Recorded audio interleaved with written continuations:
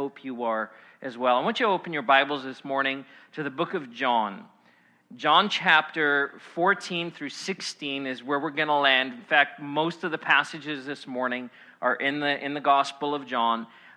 We've got a lot of ground to cover and a lot of insight, I believe, that the Lord wants to deposit in our hearts. So we started 3 weeks ago in this series, Power Filled. We've talked about the person of the Holy Spirit, that he's a person, not a thing or a vapor or a force, that the Holy Spirit is a person, and as such, we can have relationship with him. We talked about the promise of the Holy Spirit, that Jesus promised that we would receive the Holy Spirit. The Holy Spirit was promised in the Old Testament and the New Testament by the Father and by Jesus himself.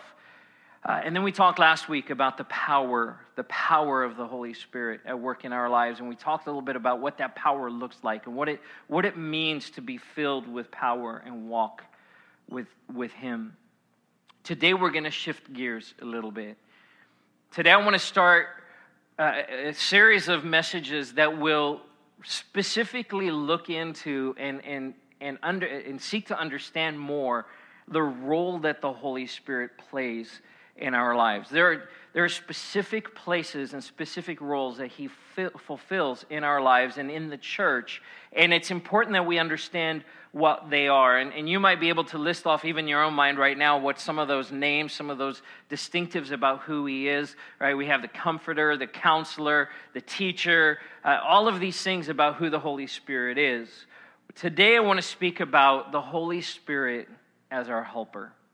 The Holy Spirit as our helper. Maybe you in your mind just said, helper? Really? Did you just say helper? Yes, our helper. Our culture, our society has some misconceptions about help. See things like this. If I ask for help, I sound weak.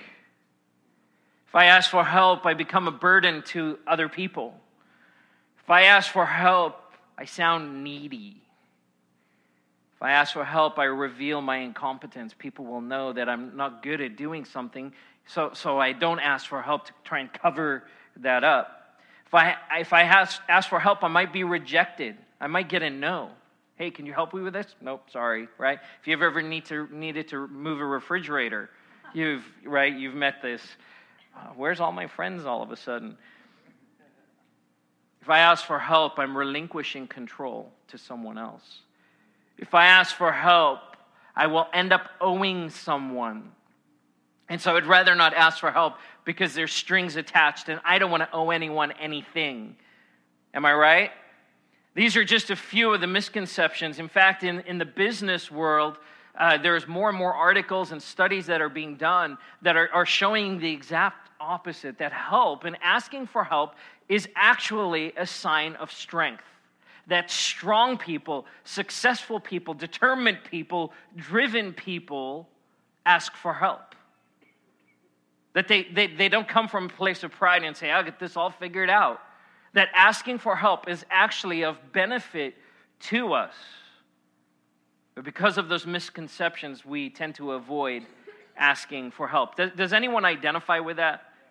Would you say, yeah, I've been at that place. I get it. I get this so much.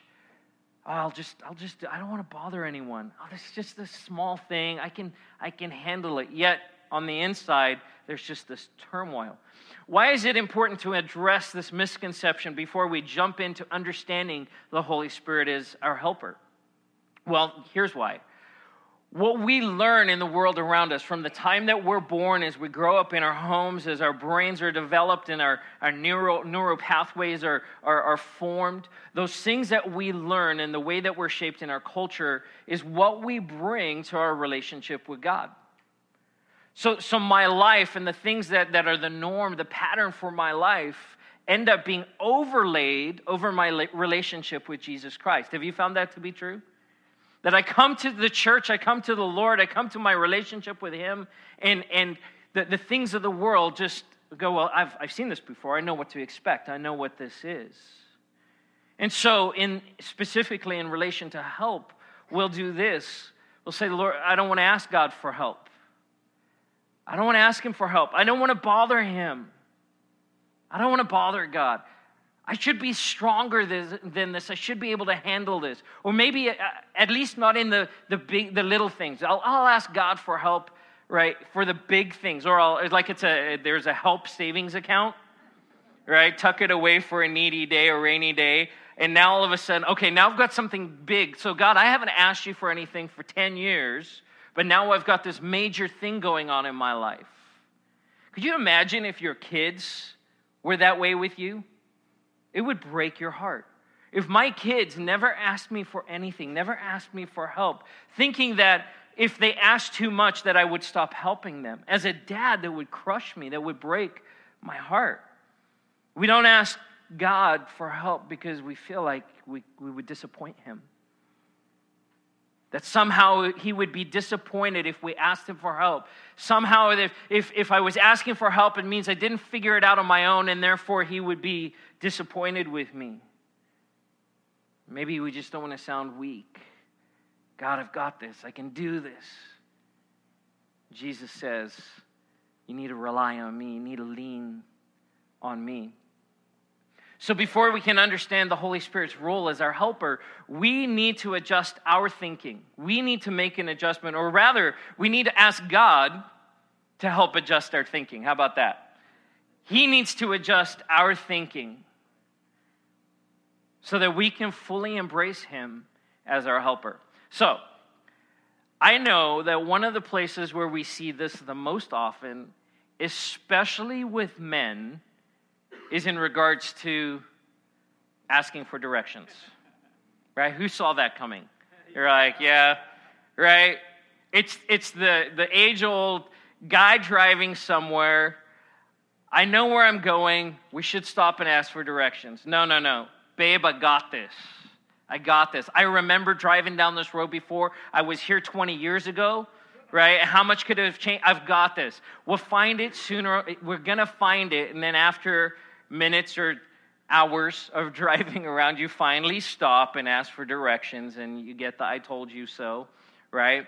And maybe it's something that the culture has laid on men, but I find it to be true in my life.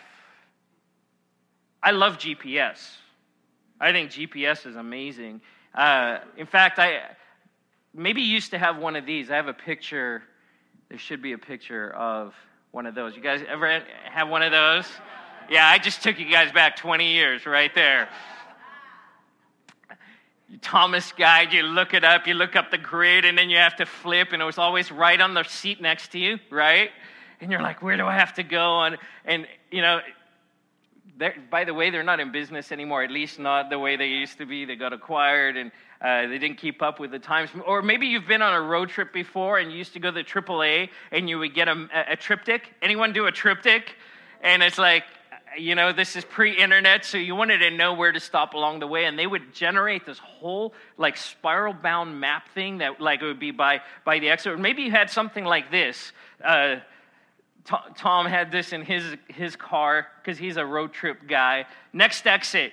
You can flip through this and kind of look all throughout the country. What's coming up? What's at every numbered exit around the country. You can see what kind of food's there, what kind of gas station is there, right? All these different tools that we use. But of course, now it's all right here, right?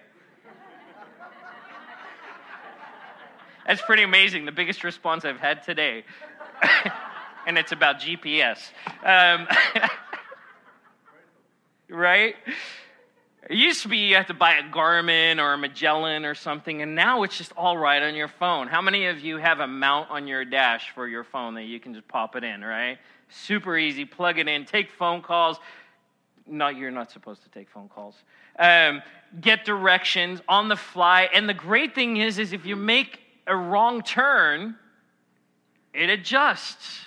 We were driving somewhere the other day. We were on the 91 freeway, and I was behind a truck, and I knew my exit was coming up, and it was like there was an off-ramp to another freeway, and then our exit, I ended up on the other freeway. But I didn't stress out, and I didn't have to stop and ask for directions because the GPS just said, recalculating. right? Adjusted my arrival time and the whole deal, and the next thing I was at my location. I love GPS. I love the turn-by-turn directions. It's really cool. I think you can see where I'm going with this. The Holy Spirit wants to bring constant direction and help to your life. That He is always right there. It says He never leaves us, that His presence is always with us. And as such, because He is so close, because He is so near, as we go through every day of our lives, He wants to be better than the Google Maps app on your phone. He wants to be more accurate and closer and more relevant than anything like this. That in every circumstance, in every situation, every day, that He wants to help us find our way. Doesn't that sound like a good deal? Doesn't that sound like a good deal? All right, good. Just checking. Let's take a look at a couple of passages in Scripture that highlight this. We're going to be in John chapter 14. John chapter 14, starting in verse 15. The passages are going to be, they're in the digital bulletin on the Bible app, if you want to look them up there, as well as all of the points from the sermons, the message this morning are also on the app. The verses will also be up on the screen if you want to follow along there. So John chapter 14, verse 15. Jesus said this, "If you love me, you will keep my commandments. And I will ask the Father, and He will give you another helper." Say, another helper. To be with you for how long? Forever.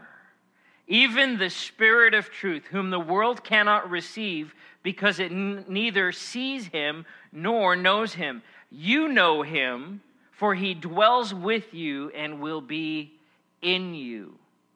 This is a great passage of Scripture. This is Jesus talking to His disciples, and they're a little bit freaked out about the fact that He's telling them He's going to leave.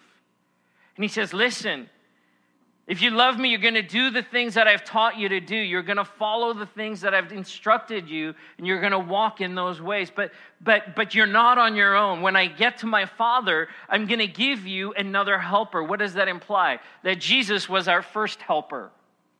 And you're going to see all through the message this morning that the function of the Holy Spirit and the role that Jesus plays are so intricately, thank you, can't even say it, intricately intertwined that sometimes you can't separate them. And that they're the same words that are used to describe both Jesus and the Holy Spirit. I will send you from the Father the Spirit of truth. Everyone say truth. Say it again like you mean it. Truth. We're going to talk a lot about truth today. I'm going to send you another helper, the Spirit of truth, whom the world cannot receive because it neither sees Him or knows Him. But you, those of you who have said yes to Jesus, made Him Lord of your life, surrendered your life to Him, you know Him, for He dwells with you and will be in you. He is both with you, He is around you, He is present, but He is also in you. The Bible says that you are the temple of the Holy Spirit. John chapter 15, next chapter. John chapter 15, verse 26. Jesus says this, "But when the Helper comes, whom I will send to you from the Father, the Spirit of truth, who proceeds from the Father, He will bear witness about me." And then John chapter 16, we're going to read a longer portion here of Scripture. John chapter 16, verses 4 through 15. Starting in verse 4. "But I have said these things to you, that when the hour comes, you may remember that I told them to you. I did not say these things to you from the beginning, because I was with you. But now I am going to Him who sent me, and none of you asked me, where are you going? But because I have said these things to you, sorrow has filled your heart. Nevertheless, I tell you the truth. It is to your advantage that I go away. For if I do not go away, the Helper will not come to you. But if I go, I will send him to you. And when he comes, he will convict the world concerning sin and righteousness and judgment. Concerning sin, because they do not believe me. Concerning righteousness, because I go to the Father, and you will no longer see me. And concerning judgment, because the ruler of this world is judged. I still have many things to say to you, but you cannot bear them now. When the Spirit of truth comes, he will guide you into all truth. For he will not speak on his own authority, but whatever he hears, he will speak. And he will declare to you the things that are to come. He will glorify me, for he will take what is mine and declare it to you. The Spirit of truth. The connection here is clear that Jesus in each one of these passages talks about the Holy Spirit as our helper and then immediately follows up with the Spirit of truth. Helper, truth. Helper, truth. Helper, truth. They are connected, right? And we can't separate those things. So we have to touch base. We have to talk for a minute about why this is an important connection for us. Why is the Holy Spirit our helper, the Spirit of truth? And why should we pay attention to it? Well, truth's an interesting word. It's another one of those words in our culture that it's become a little ambiguous. In fact, it's a point of great debate in the world around us. Let me just say this. God cares a great deal about truth. Would you agree that truth is important to God? And we're not just talking about don't tell a lie. We're talking about God's truth, the truth about who he is, the truth about why Jesus came to earth, the truth about heaven and hell, the truth about eternity, the truth about coming to know the Father through Jesus Christ. This is the truth that Jesus speaks of. God cares a great deal about truth. And one of the reasons we know this is that all through Scripture, one of the things that Satan does, our enemy, what he does is he attacks truth. He tries to distort and twist it. In the Garden of Eden, the very first encounter between man and the serpent, in fact, it's Eve, the woman, who he comes to and he says, did God really say? Satan says that to her. And he questions the truth of God. And he's been doing the same thing ever since. He's not very creative. In fact, he's not creative at all. And so that's the best he's got. All he can do is question truth. So it's not a surprise that in the world that we live in, that truth is under attack. In John chapter 8, verse 44, Jesus says this of Satan in identifying him, that he is a liar, and not only that, he is the father of lies. It's his nature, it's his character. On the contrast is God the Father, God the Son, and God the Holy Spirit, who are absolute truth. And just so that we're clear about this, that God and Satan are not equal opposites. It's not like yin and yang, right? That Satan is a created being and God is the creator, and he is subject, he is beneath, he is under the authority of the Father. But he still seeks to undermine both the truth of the Father and the truth as we understand it. So we have in our culture, in our society, this debate. If you're on a college campus, it's probably a conversation you've had many times. We talk about absolute truth and relative truth. Absolute truth being this, that there is one truth, and his name is Jesus. There is one truth that exists in the Holy Trinity. There is one truth, and it is the Word of God that proceeds from his very mouth to our hearts and minds. There's no debate. There's no getting around it. It is absolute. It does not change. But then there's relative truth. And that's the brand of truth that our world has bought into. Relative truth says this. Truth is whatever you want it to be, whatever you decide it is, whatever works for you. That your truth is your truth. And what might be true for you isn't true for me. Now, we're not talking about, is it true that you live on this street? We don't all live on the same street, right? We're talking in a larger sense. That truth as it exists, as it flows from the heart of God, is absolute, and it cannot change. In fact, if there is no absolute truth, we have absolutely no basis for morality. There is no basis for good and bad, or good and evil, if there's no truth. There can't be. It's one of the greatest apologists use this in their arguments to defend those who would say that truth is relative.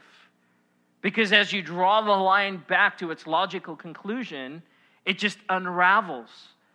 That morality, as the world would say, righteousness, as we would say, is founded, its very foundation is absolute truth.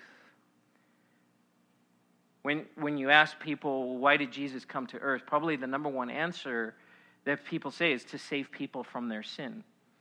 And while that is technically true, it's not the answer that Jesus gave regarding his purpose. In John chapter 18, verse 36 through 38, we find Jesus standing before Pontius Pilate. And he's being interrogated and questioned about who he is. You know, the crowd is there, and the Pharisees and the teachers are saying, you know, kill him, crucify him. And Pilate's the one who has the say-so.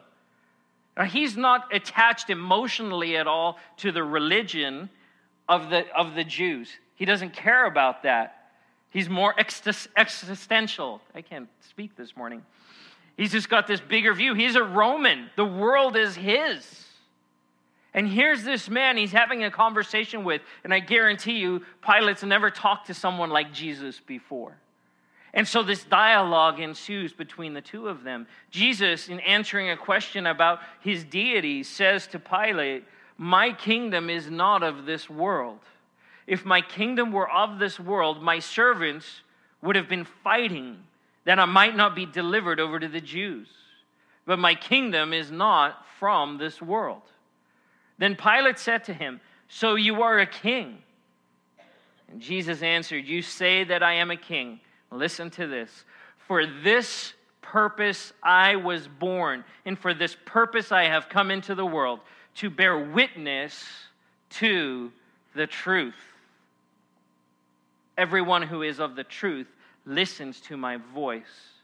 And then Pilate said to him, some of the most poignant words in all of Scripture, "What is truth?"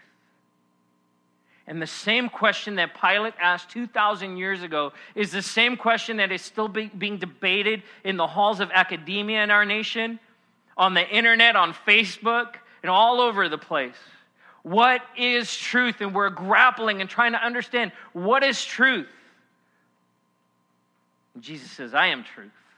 For this purpose I came. It's for this reason that I came, to testify to the truth." Truth is important to God. Truth is why Jesus came, why he was born, why he lived his life, why he ministered, why he died and rose again. So that when we embrace and submit ourselves to the truth of who he is, we are saved. That is the truth. So with that in mind, that's a huge setup for the next 4 points. With that in mind, let's talk about the Holy Spirit as our helper. How does the Holy Spirit help us? First is this: the Holy Spirit helps us by convicting us with the truth. And maybe your first response is, that doesn't sound very helpful. I don't want to be convicted, really? Now, does the Holy Spirit want to help us in our day-to-day lives? Absolutely. God cares about every detail. Jesus talked about that extensively. But the details of our lives are affected by what we believe, not the other way around. The details of my life are affected by what I believe. So if I believe a lie, the details of my life will be a mess. You agree with that? I hope so. So many people are just waiting for God to prove himself to them by meeting like the little needs in their lives. And the truth is that they're making mistakes based on their way of understanding and their way of thinking. And God's going, I can't move in that because I don't want to confirm or affirm something that's not true about who I am. The least loving thing that God could do for his children is just give them what they want. And if you have kids, you know that's true. Or you learned that lesson the hard way. Right? So the Holy Spirit convicts us with the truth. Back in John chapter 16, verse 9, he says, testifies to the truth concerning sin because they do not believe in me. Let's make it very clear that God's desire is that no one should perish.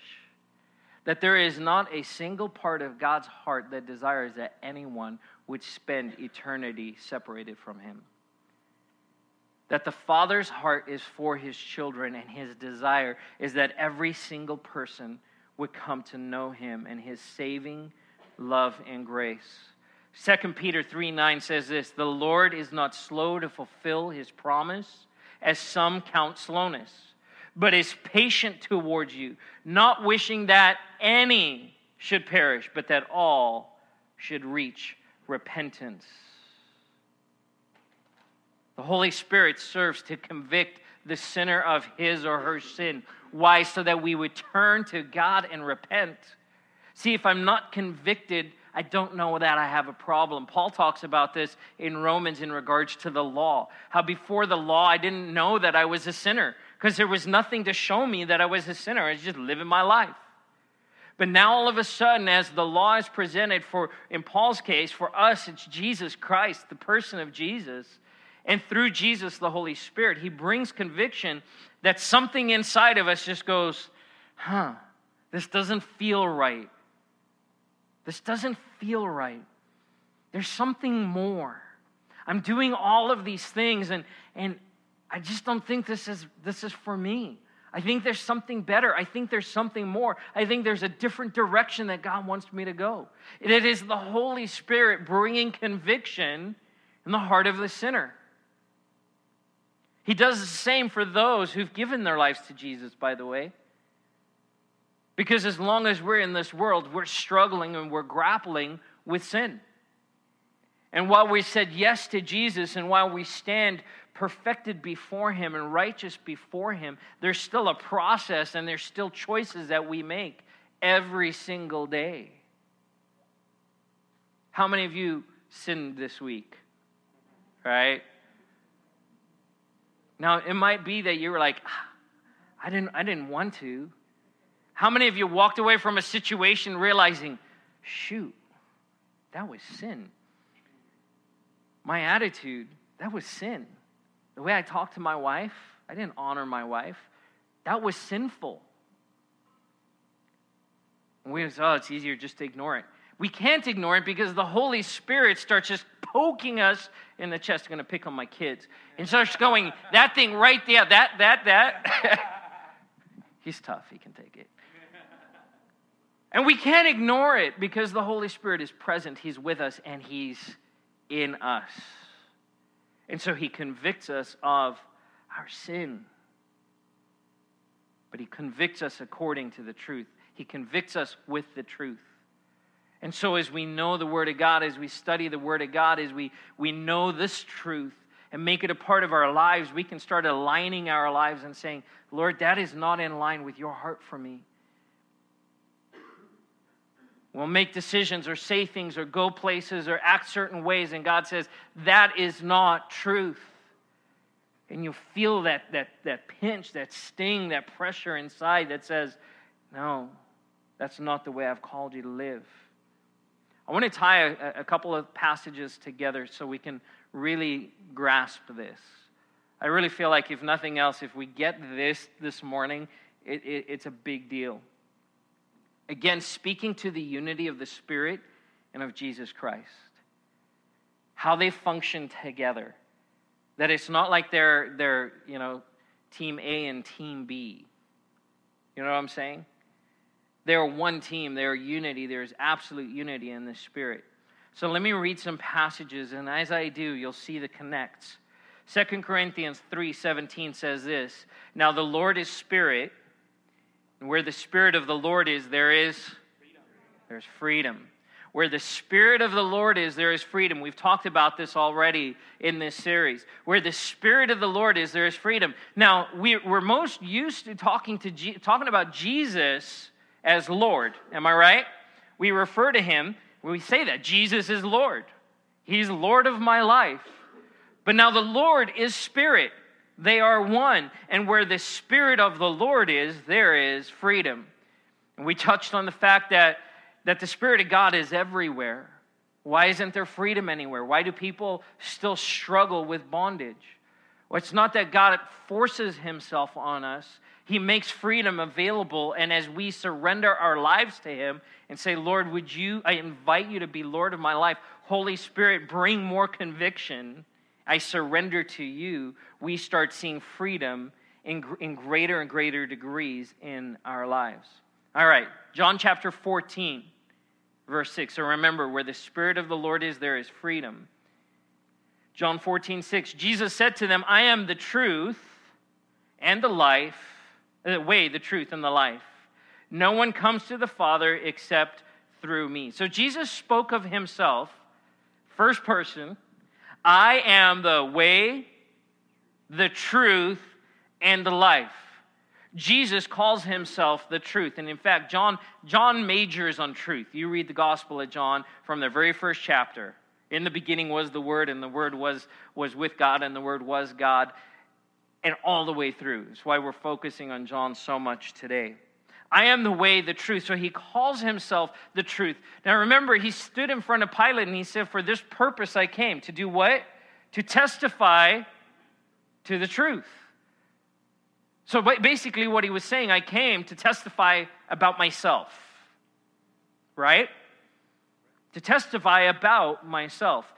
John chapter 8:31-32. So Jesus said to the Jews who had believed him, if you abide, if you remain in my word, you are truly my disciples, and you will know the truth, and the truth will set you free. Now, Jesus himself, we read before, referred to the Holy Spirit as the Spirit of truth.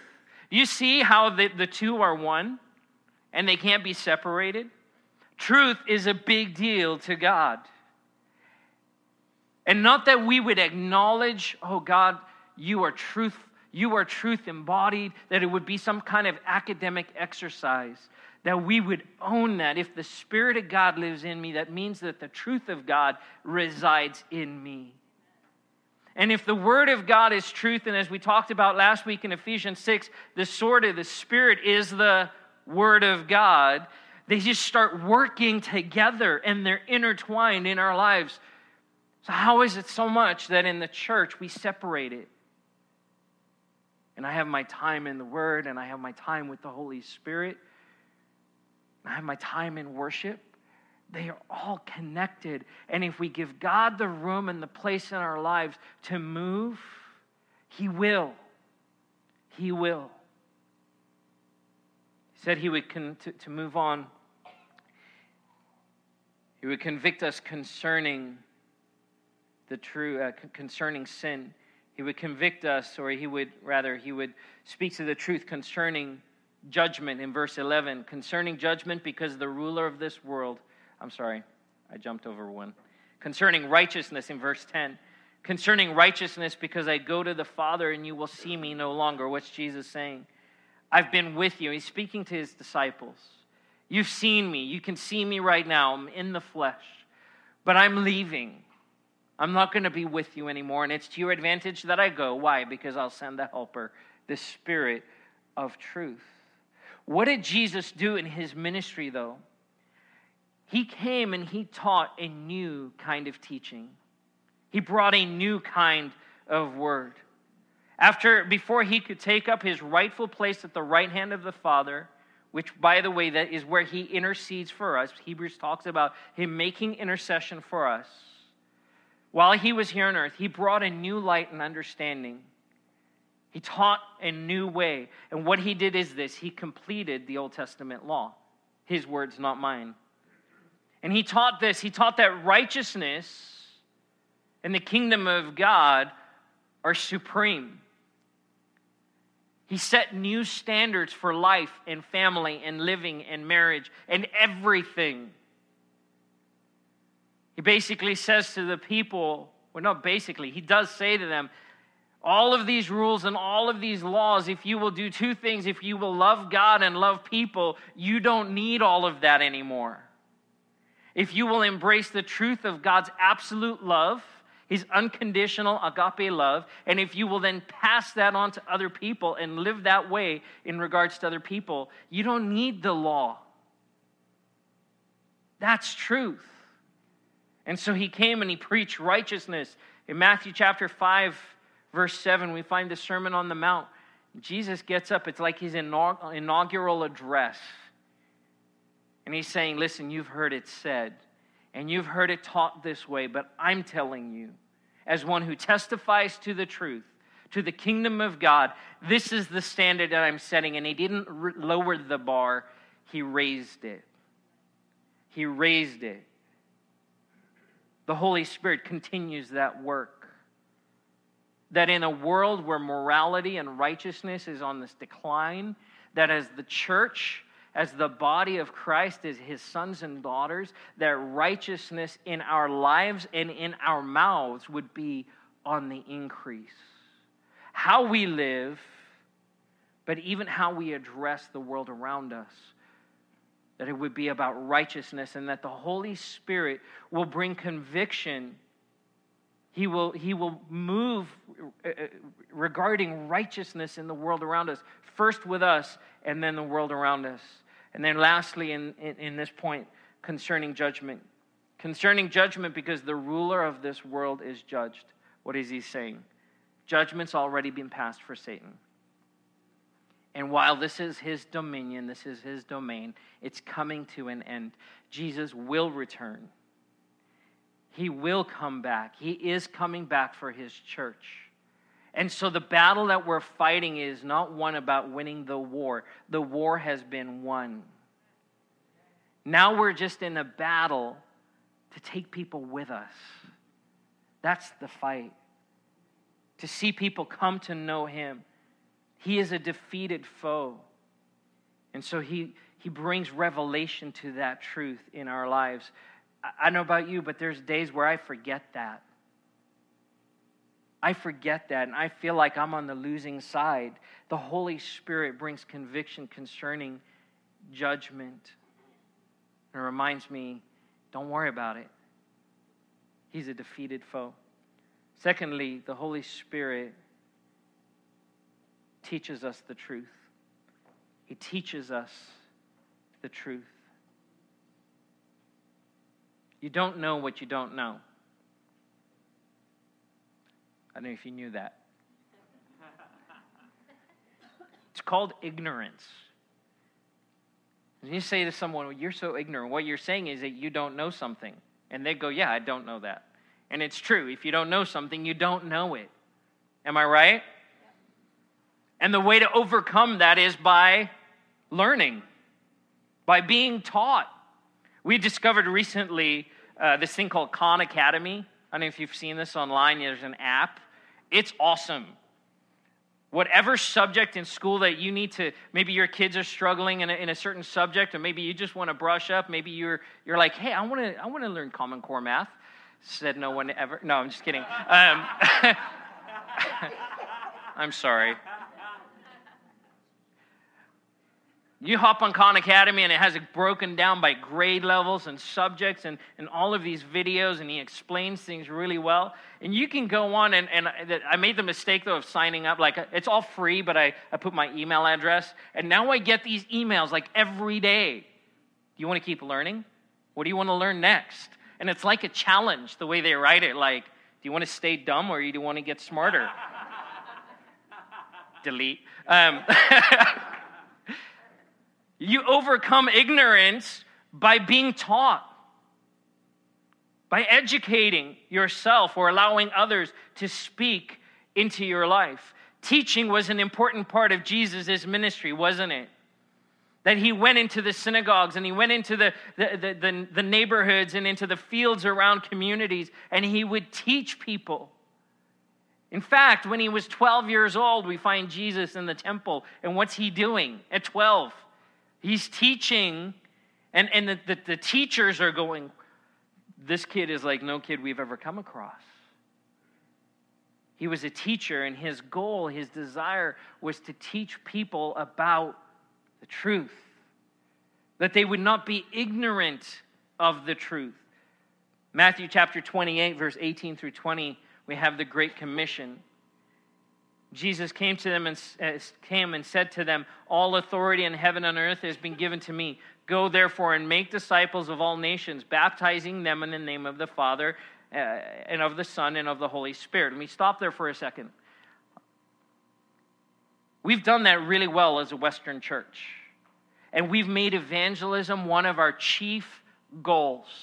To go into all the world, to preach the gospel. We found newer and more creative ways of preaching the gospel. And literally tens of millions of people have said yes to Jesus. And I'm not saying that's a bad thing. But we've overemphasized evangelism and underemphasized the next part. Baptizing them and then teaching them to observe all that I have commanded you.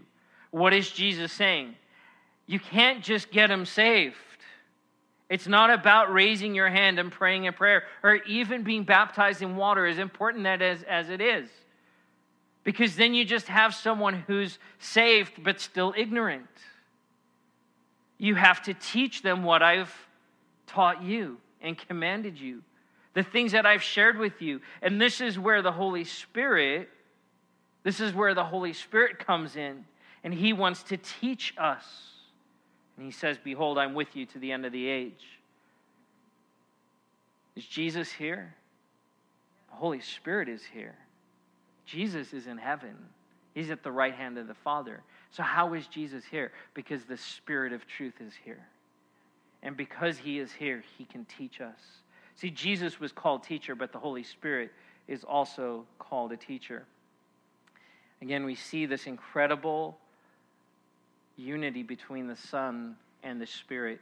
We got to go last week to a track meet, middle school track meet. Grace is running in track, and it's awesome. She's doing shot put, and she ran the 800 meters.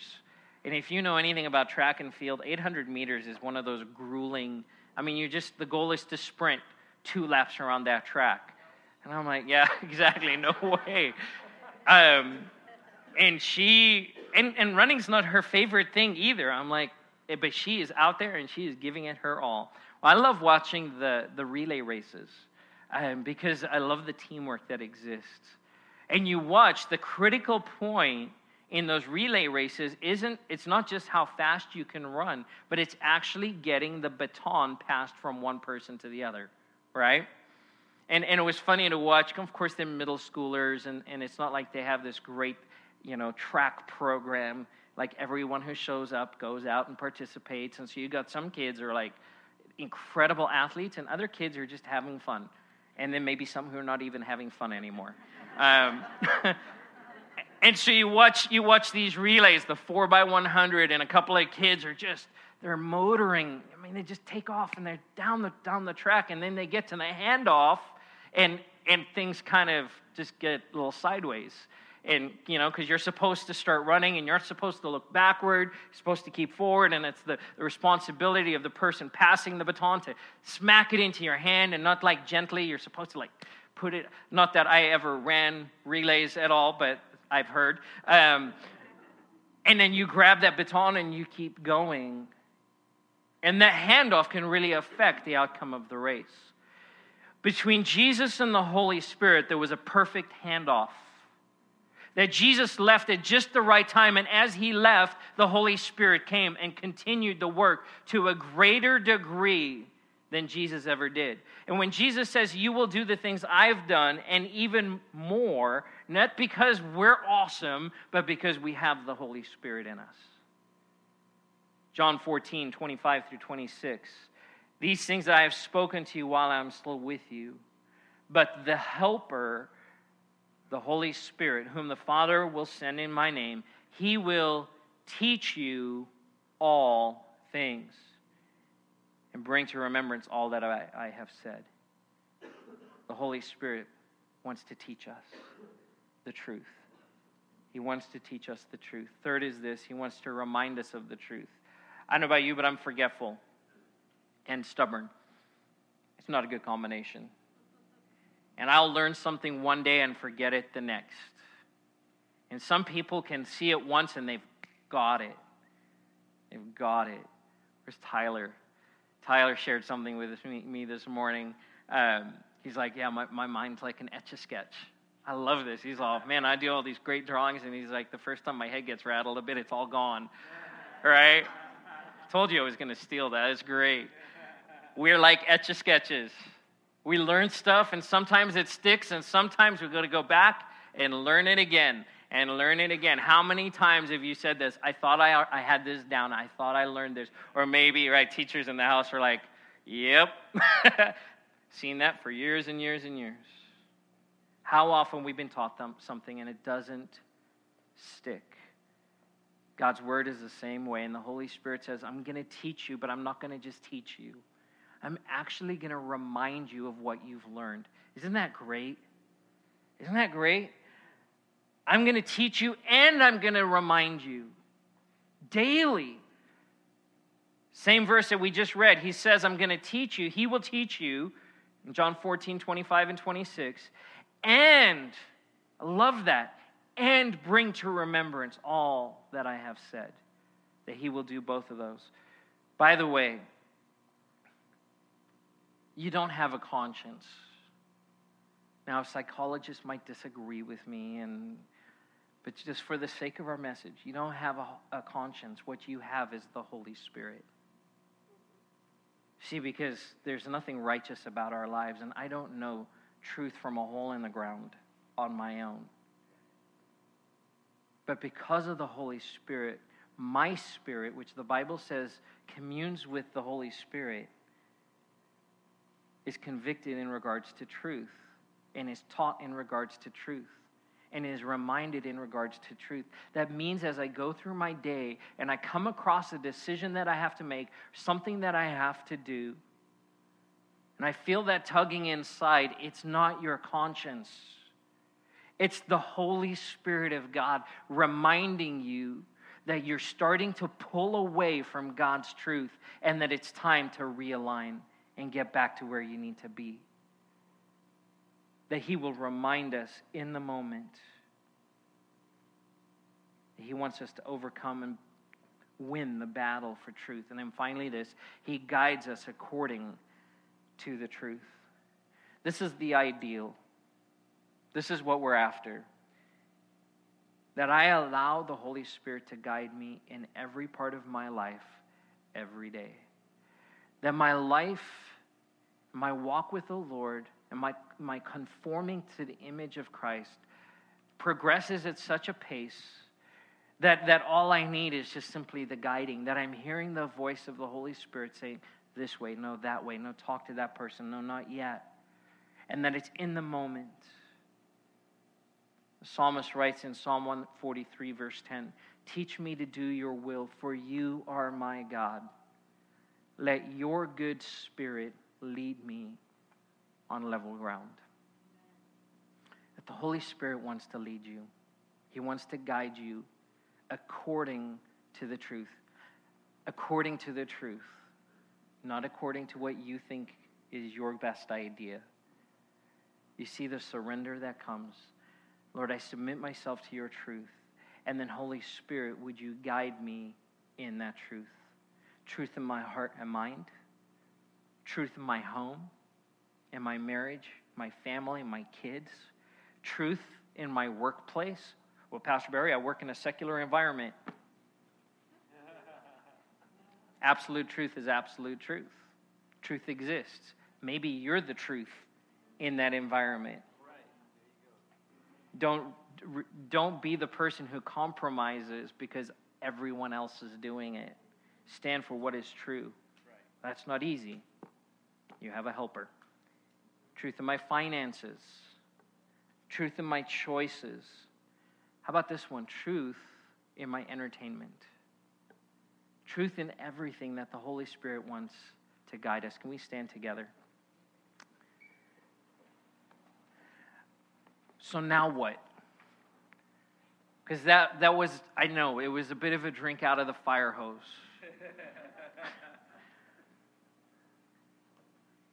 Now what?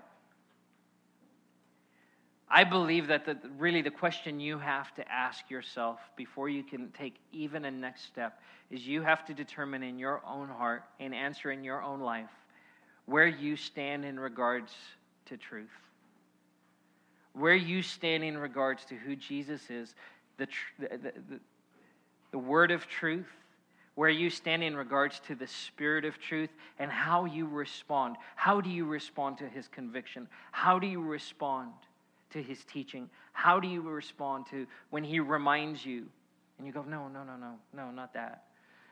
How do you respond as he tries to guide you each day? Allow him to take the lead. Let's pray. Father God, I'm so thankful this morning that you don't leave us to our own devices. That you know us so well, you fashioned us and you made us, and you know us better than we know ourselves. And at no point did you say, I'll just let you figure it out on your own. Good luck with that. And Lord, at the same time, your heart for us is that we wouldn't be on the other side saying, God, I got this. Lord, that we would meet. Even as Abby prayed before at the end of worship, that we would make a move towards you as you make a move towards us. And that we would meet in that place, and that Holy Spirit, you would have the place in our lives to speak to us regarding truth. And that we would grow and walk in obedience to all that you've called us to. In Jesus' name, amen.